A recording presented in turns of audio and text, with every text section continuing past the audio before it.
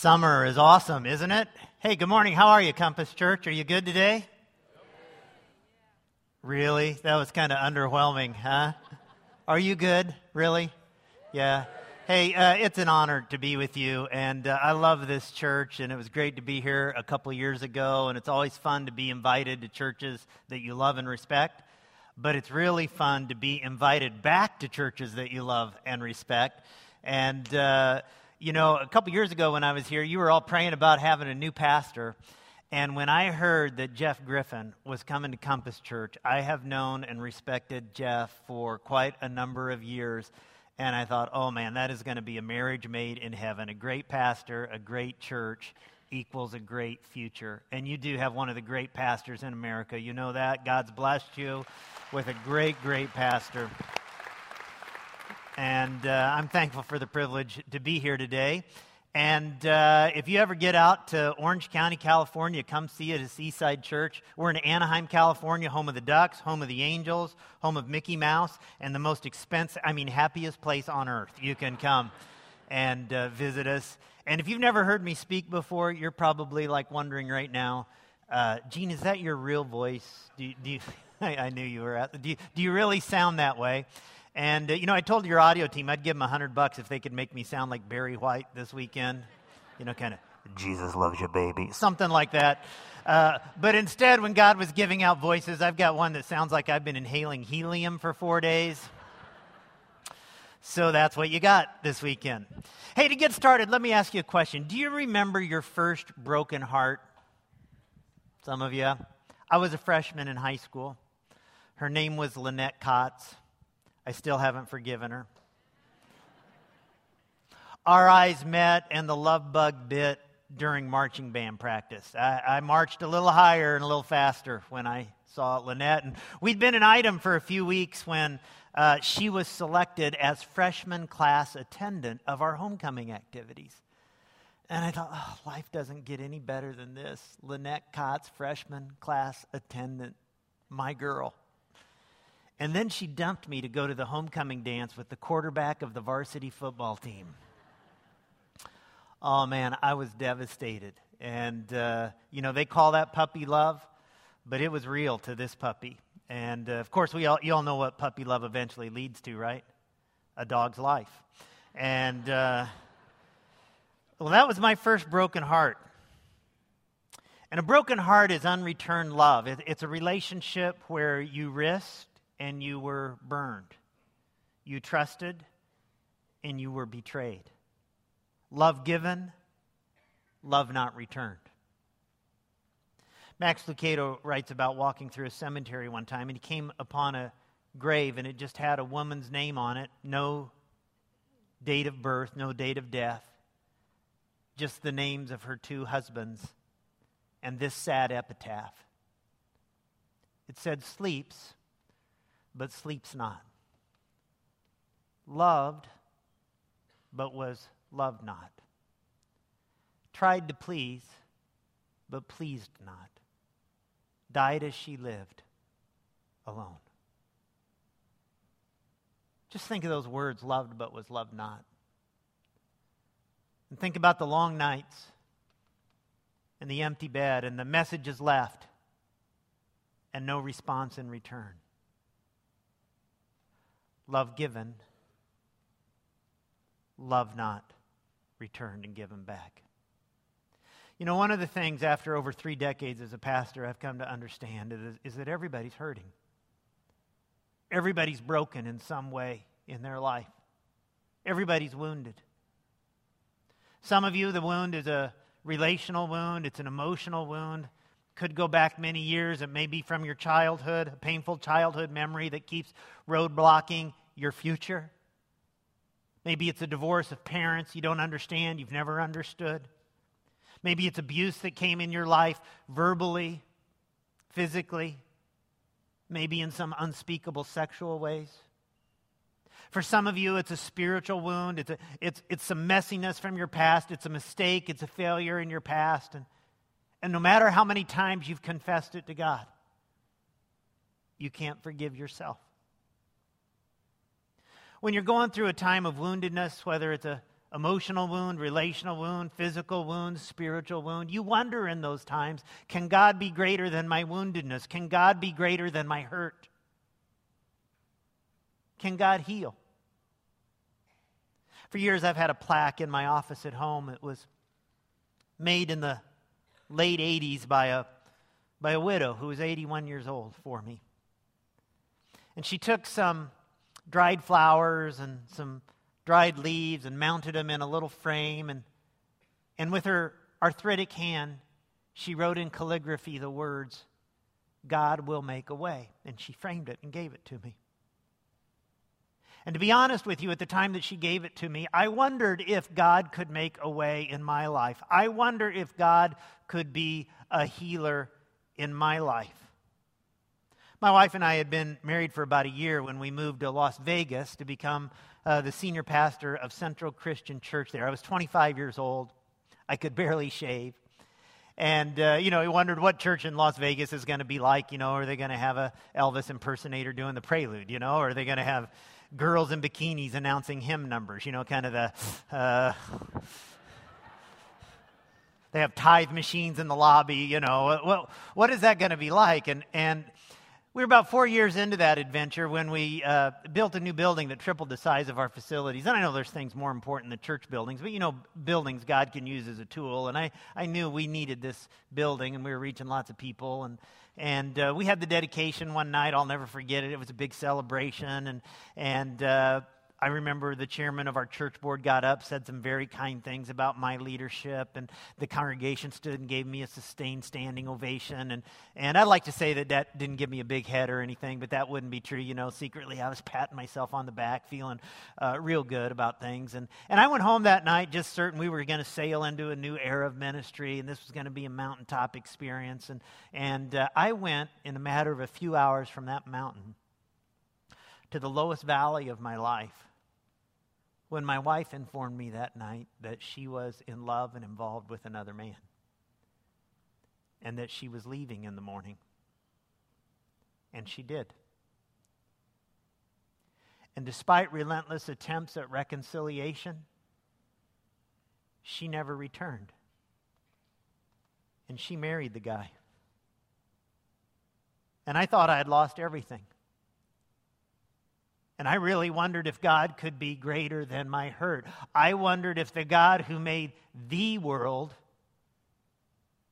could really bring healing into my world. Could God be greater than? Friends, after all these years later, I stand before you today as one who knows firsthand we have a God who heals. We have a God who is greater than our hearts. We have a God who takes wounded, afflicted, pain-carrying people like you and me and does a new work.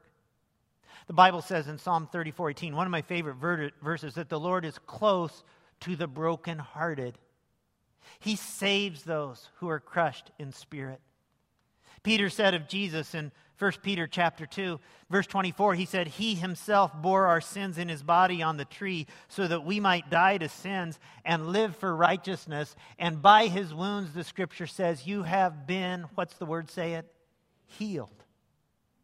In the Old Testament, God is frequently referred to the name as Jehovah Rapha. The name Jehovah Rapha means the God who heals, Jehovah the healer. Now, I know most of you, you don't know me.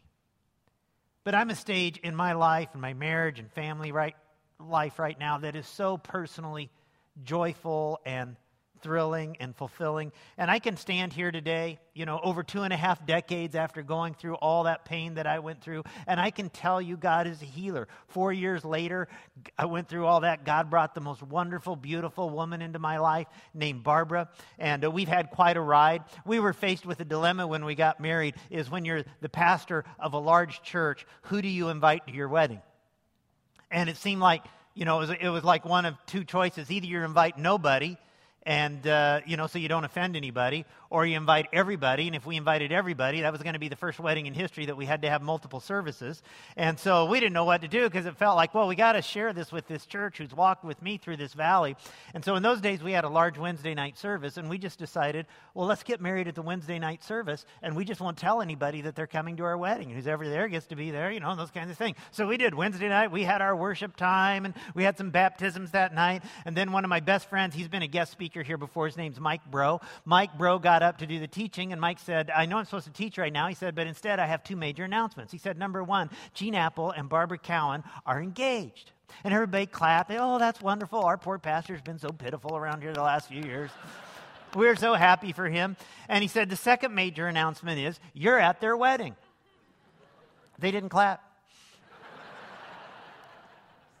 They were like gasping, and I think they thought he was joking until family members who had flown in from around the country walked in from both sides of the room, sat down in the front row of the church, and we had a wedding at church that night. And I told people, the moral of the story is you never want to miss a midweek service because you don't know what might happen. I had people saying, oh, I can't believe it. That's the only one I've ever missed. I was like, yeah, right, Well, shortly thereafter, I had the privilege of adopting Barbara's 11-year-old son, Jeremy, as my son, and we've had two daughters. This past January, we celebrated 22 years of marriage, and this is our family picture at our son's wedding last summer right here in Chicago. That's Jeremy and his beautiful wife and our daughters and my wife, Barbara. Is God good or what? Have I been blessed or what? Just amazing. So at a personal level, things are so good and so healthy right now in our lives that it's hard for me sometimes to remember how challenging it was at one point. One of the things about God's amazing grace is that sometimes He gives us a graceful sense of forgetfulness about how painful things were at one time.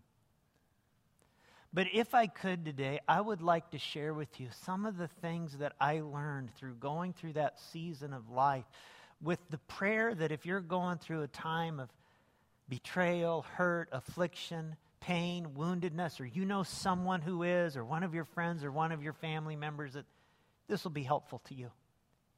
Here's the first thing that I learned, is don't pull out of life.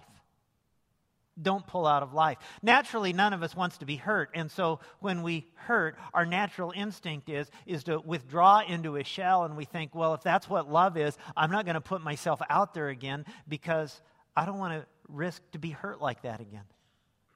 Love by its very nature involves a risk. But not to love involves even more risk. I'm embarrassed to admit this, but when my whole world fell apart, I had to come to the startling realization. I came to grips with the fact that for many years, as a man, as a pastor, as a follower of Jesus Christ, I had withdrawn so much that I was like a solo sapien. I didn't let anybody get close to me. I didn't have close, intimate. Now, I had a lot of people who said, oh, yeah, I'm a friend of Gene. I had a lot of family, a lot of friends, a lot of church family said, oh, yeah, I'm a good friends with Gene. But I had to come to the startling realization that people who knew me intimately, zero. And my guess is that's true for a lot of guys among us right now. We just don't take off the mask. And we don't let people really know what is going on in our life. And so when I was going through this season of pain, I withdrew even more for a while, and I pulled away from relationships. And shortly thereafter, I received this letter from a friend of mine, a follower of Jesus, that was a turning point in cracking me open to the possibility of moving into some community. And here's what he wrote. He wrote, Dear Gino, that's what a lot of my friends call me. He said, I cannot tell you how much I feel for you at this time, and I wish there were words to describe my sorrow. We are praying daily and thinking about you constantly. You are a dear friend and a constant source of Christian uplift in our lives. I realize at a time like this, time to be by yourself and the Lord is most important, but I don't want you to forget my lines are open for you. I wish at a time like this I could just give you a hug and take over all the pain you're feeling in your heart, but since this is not possible, I would like to share the load with you. For a friend to share the load, this means to be there any time of day or night. I'm here for you, pal. I hope you will turn to me for anything you want. Our home is wide open for you. Our hearts are open for you. You are like a brother to me, and I love you. When you're good and ready, please contact me any time of day or night. It doesn't matter. We won't stop praying for you or thinking about you. Well, I took the risk. And I made contact. And I decided I wasn't going to withdraw. I wasn't going to be a solo sapien anymore. Friends, I've made my share of bad decisions in my life. That was one of the best single decisions that I've ever made in my life. I started meeting with him and 3 other guys for breakfast every Thursday morning. We met at a coffee shop in a Las Vegas casino. And get this, we could get 2 eggs, hash browns, toast, sausage or bacon, and coffee for 99 cents apiece. We were always fighting over the check. I'll buy today. No, I'll buy. It was $5 for all 5 of us, you know. It's like, who cares? And we kind of started doing life together. And we started opening up our souls to each other. And in that circle, I found complete acceptance,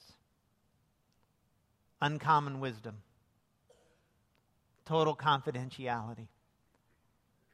And for that, I'm forever grateful. Friends, this is why groups are so important in the life of your church. We all need that. And over the years, God has brought different groups of people in different eras of my life. My relational world has become so much deeper and richer than it once was. And I have deeper, more honest relationships today I've ever had in my life. It took brokenness to open me up toward that. Let me tell you something else I learned, actually something Jehovah Rapha, the God who heals, helped me do that I know I never could have done in my own strength. Disinfect the wound. Disinfect the wound. You know, when we've been hurt, when we've been wounded by somebody, what's our natural response? We want to hurt back. We want to strike. You hurt me, I'll hurt you. And when you hold on to hurt, that develops into the kind of internal disease of bitterness and resentment and hatred. You say, well, Gene, how do you do that? How do you disinfect the wound? You practice forgiveness. The Bible says in Ephesians chapter 4, verses 31 and 32, it says, get rid of all bitterness, rage, and anger, brawling and slander, along with every form of malice. Be kind and compassionate to one another, forgiving each other, just as in Christ God forgave you. You forgive. When my first marriage fell apart, one of the issues that I really had to come to grips with was my resentment, my bitterness, and my hatred toward the other man. He was a friend of mine. We played tennis together every week. He was a part of our church. What kind of guy moves in on another guy's wife, a friend's wife? Do you know what I wanted to do to him? One of the things I wanted to do, this is how dark I am, I wanted to take a baseball bat and I wanted to plant it right here in his front teeth. He had cap teeth and I wanted to take them all out. And but that's just one of the kinder things that I want to do. Actually, I'm afraid to tell you some of the other things for fear that I might be arrested or something like that. But so I'm dealing with all this toxicity inside of me. And then one morning in my quiet time, I'm reading from Proverbs 25. And I read a verse that says, if your enemy is hungry, give him food to eat. If your enemy is thirsty, give him water to drink. And it was like the Holy Spirit was just convicting me in that moment of saying, Gene, you got to take some positive action toward your enemy here. Give him water to drink. He's got a thirsty soul. And so I sat down that day and I wrote him a letter. And I forgave him. And honestly, that's one of the hardest things that I've ever done in my life. Before you think, well, that's some big magnanimous thing that you did, Gene, there. Man, there's been 1,000 other times in my life when I haven't done the magnanimous thing. Let me tell you there. But I sent him a book that day, and this was my attempt to try to give him water to drink. It's a book that had been meaningful in my own life. And I wrote inside the jacket of the book, I said, it's my prayer that an authentic Christian faith will be the mark of your life, and in return, that it will mark others. And for the next couple of years, I prayed for him regularly. You say, Gene, did it bring any change in his life? Honestly, I don't know. But here's what I do know. Here's the really wonderful thing, is the fantastic change that it brought in my life And it freed me of all that resentment and all that junk and all that toxic waste that builds up inside of us when we are holding on to resentment. I'm free from that. Friends, take it from someone who knows firsthand. When you hold on to hurt, it will turn into hate, and that hate will be destructive to all your other relationships. But if we'll forgive, if we'll love our enemies internally, we'll find freedom and we'll find joy again. Disinfect the wound. Here's a third lesson. Allow God to work in you during this time. You know, brokenness tends to be one of the greatest schools of higher education that we ever attend. We learn things in times of pain that we wouldn't learn in any other way. It was only through personal brokenness that I learned when you lose everything that you have. And I thought I had lost everything that I had. I didn't know how God was going to work in this pastor's life. That when you still have Jesus Christ, He's enough. I've never forgotten that. Anytime time gets tough, I know what it's like to feel like you've lost everything. And I had Jesus, and that's enough. I learned that there's an importance of truth-telling in relationships. I'm a bottler. I'm a one who doesn't like to, face the things. And I've learned you got to tell the truth, even when you have to face dark things in yourself or about the relationship. I learned the importance of balance in my life. I think one of the greatest things God taught me through that season of my life was to have a new empathy for people who are hurting, for people who are walking through pain. I'll never forget my first Christmas alone again. We'd had our Christmas Eve services at our church in Las Vegas, and my intent was after the service was over, going to go grab something to eat at a drive-thru, go home, do some laundry pack. And I was catching a flight on Christmas morning back to Illinois to spend Christmas Day with 20 members of my family. I grew up downstate in Lincoln, Illinois. And so I got away from the church. I think our last service was over about 9:30 that night, and I hadn't eaten since the middle of the day, and I was hungry, and so I run down the street to a little chicken drive-thru place, and it was closed. No problem, I'll go next door. There was Del Taco next door. I go to Del Taco. Del Taco was closed. Well, what am I going to do? I'll drive a little further. I'll go to Jack in the Box. I was really getting desperate, and Jack in the Box was closed.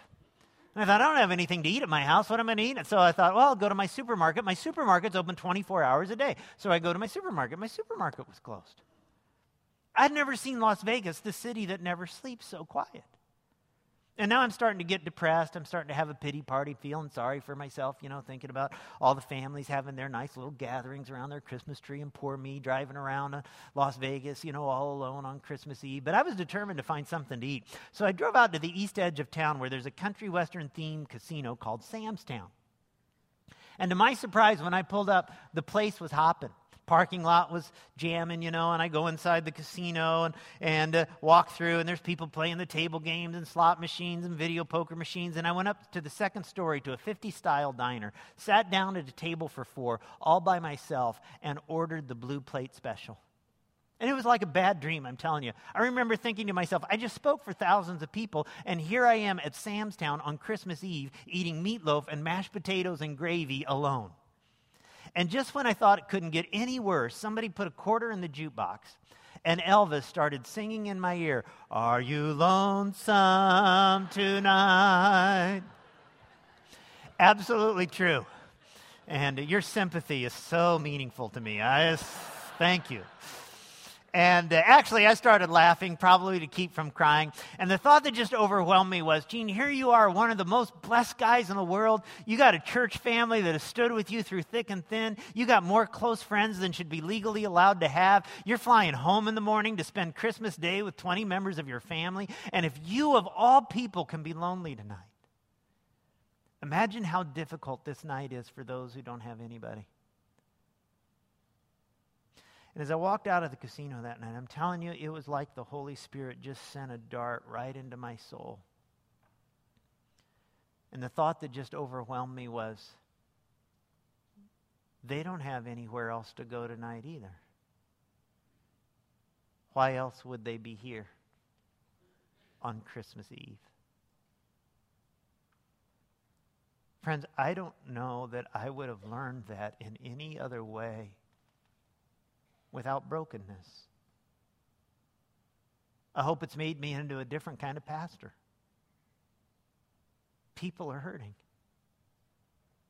Now, one last lesson I learned when you're going through a season of brokenness is that you need to allow God to work through you. Not just in you, but through you. I think some of us have the sense that when we're going through pain or brokenness, that God just puts us on the shelf and He can't do anything with us. But friends, often when we're weak, when we're broken, when we're crushed, that's when God is able to do His greatest work in us, because people know when they see it, that's God, because they can't be doing that in and of themselves. I remember there was about a 2-year period after I went through all of that where it took everything within me just to be able to stand up in environments like this and be able to have something to teach or share from God's Word of what was going on, and it took everything within me, and I felt so weak. But I discovered God used me in spite of my weaknesses. And here's what I learned. If God can energize my spiritual gifts when I'm weak, then He's really the one who energizes my spiritual gifts when I'm kind of self-deceived and I think I'm strong, and I can do this in my own strength. I learned what the Apostle Paul meant when he talked about his own experience of crisis, being crushed, 3 times taking it to God, asking God to remove this thorn in the flesh from him. And God came back with this response in 2 Corinthians 12:9, "My grace is sufficient for you, Paul, because my power is made perfect in weakness." Paul talks in 2 Corinthians 1 about comforting others with the comfort we ourselves have received. And I just made up my mind that I've got to spend the rest of my life extending to other people the comfort that I have received from the God who heals. Because I know, friends, I know it is only by the amazing grace of God that I am standing here all these years later. Sometimes God leverages my marriage failure to help other people, because people know when I talk about betrayal. People know when I talk about broken vows. People know when I talk about forgiving those who've hurt you, that I've had to live every word of it.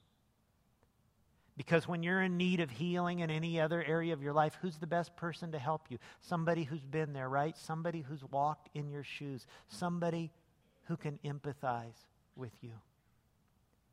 It's the way Jehovah Rapha continues His healing work, not just in you, but through you. So nearly 26 years ago, I find myself in a situation where I really wondered if God was greater than my hurt. And there were moments I felt there was no hope, moments of loneliness and isolation and regret that were so intense. I felt like my life was ruined. I felt like God would never use me again. And most of all, God would never even want me a divorced pastor. And it was hard to see any way out. It was hard to see any light at the end of the tunnel. And then one day somebody gave me a worship tape. Anybody old enough to remember cassette tapes in the room? Yeah, 5 of us. And somebody gave me a cassette tape, and there was a song on that tape that I listened to, I bet, over and over 1,000 times. I think the tape was stretching out, and getting garbled because I listened to it so many times. But the song just simply said this: God will make a way where there seems to be no way. He works in ways we cannot see. He will make a way for me. He will be my guide, hold me closely to His side with love and strength. For each new day, He will make a way. God will make a way. And you know what?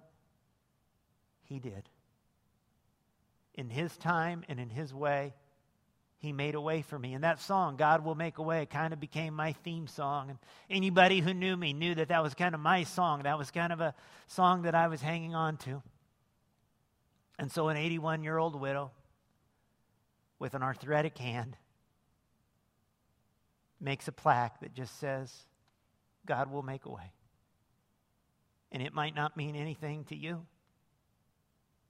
It means everything to me. Over and over again, the Bible talks about how God is greater than. And before I close, I want to read a series of scripture that talks about God being greater than. And every time I read the phrase greater than from some of these scriptures, I'm going to make the motion, that greater than motion. And when I make the greater than motion, would you just say the words greater than? Okay?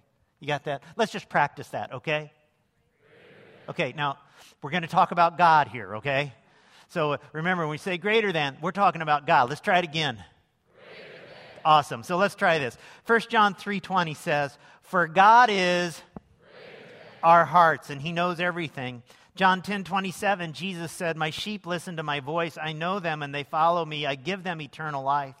My Father who has given them to me is all. No one can snatch them out of my Father's hands."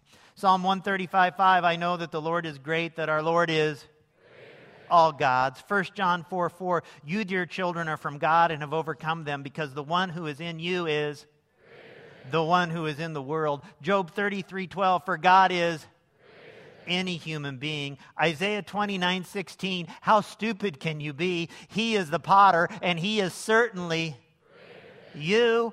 You are only the jars He makes." Mark 1:7, John the Baptist announces, "Someone is coming soon who is far.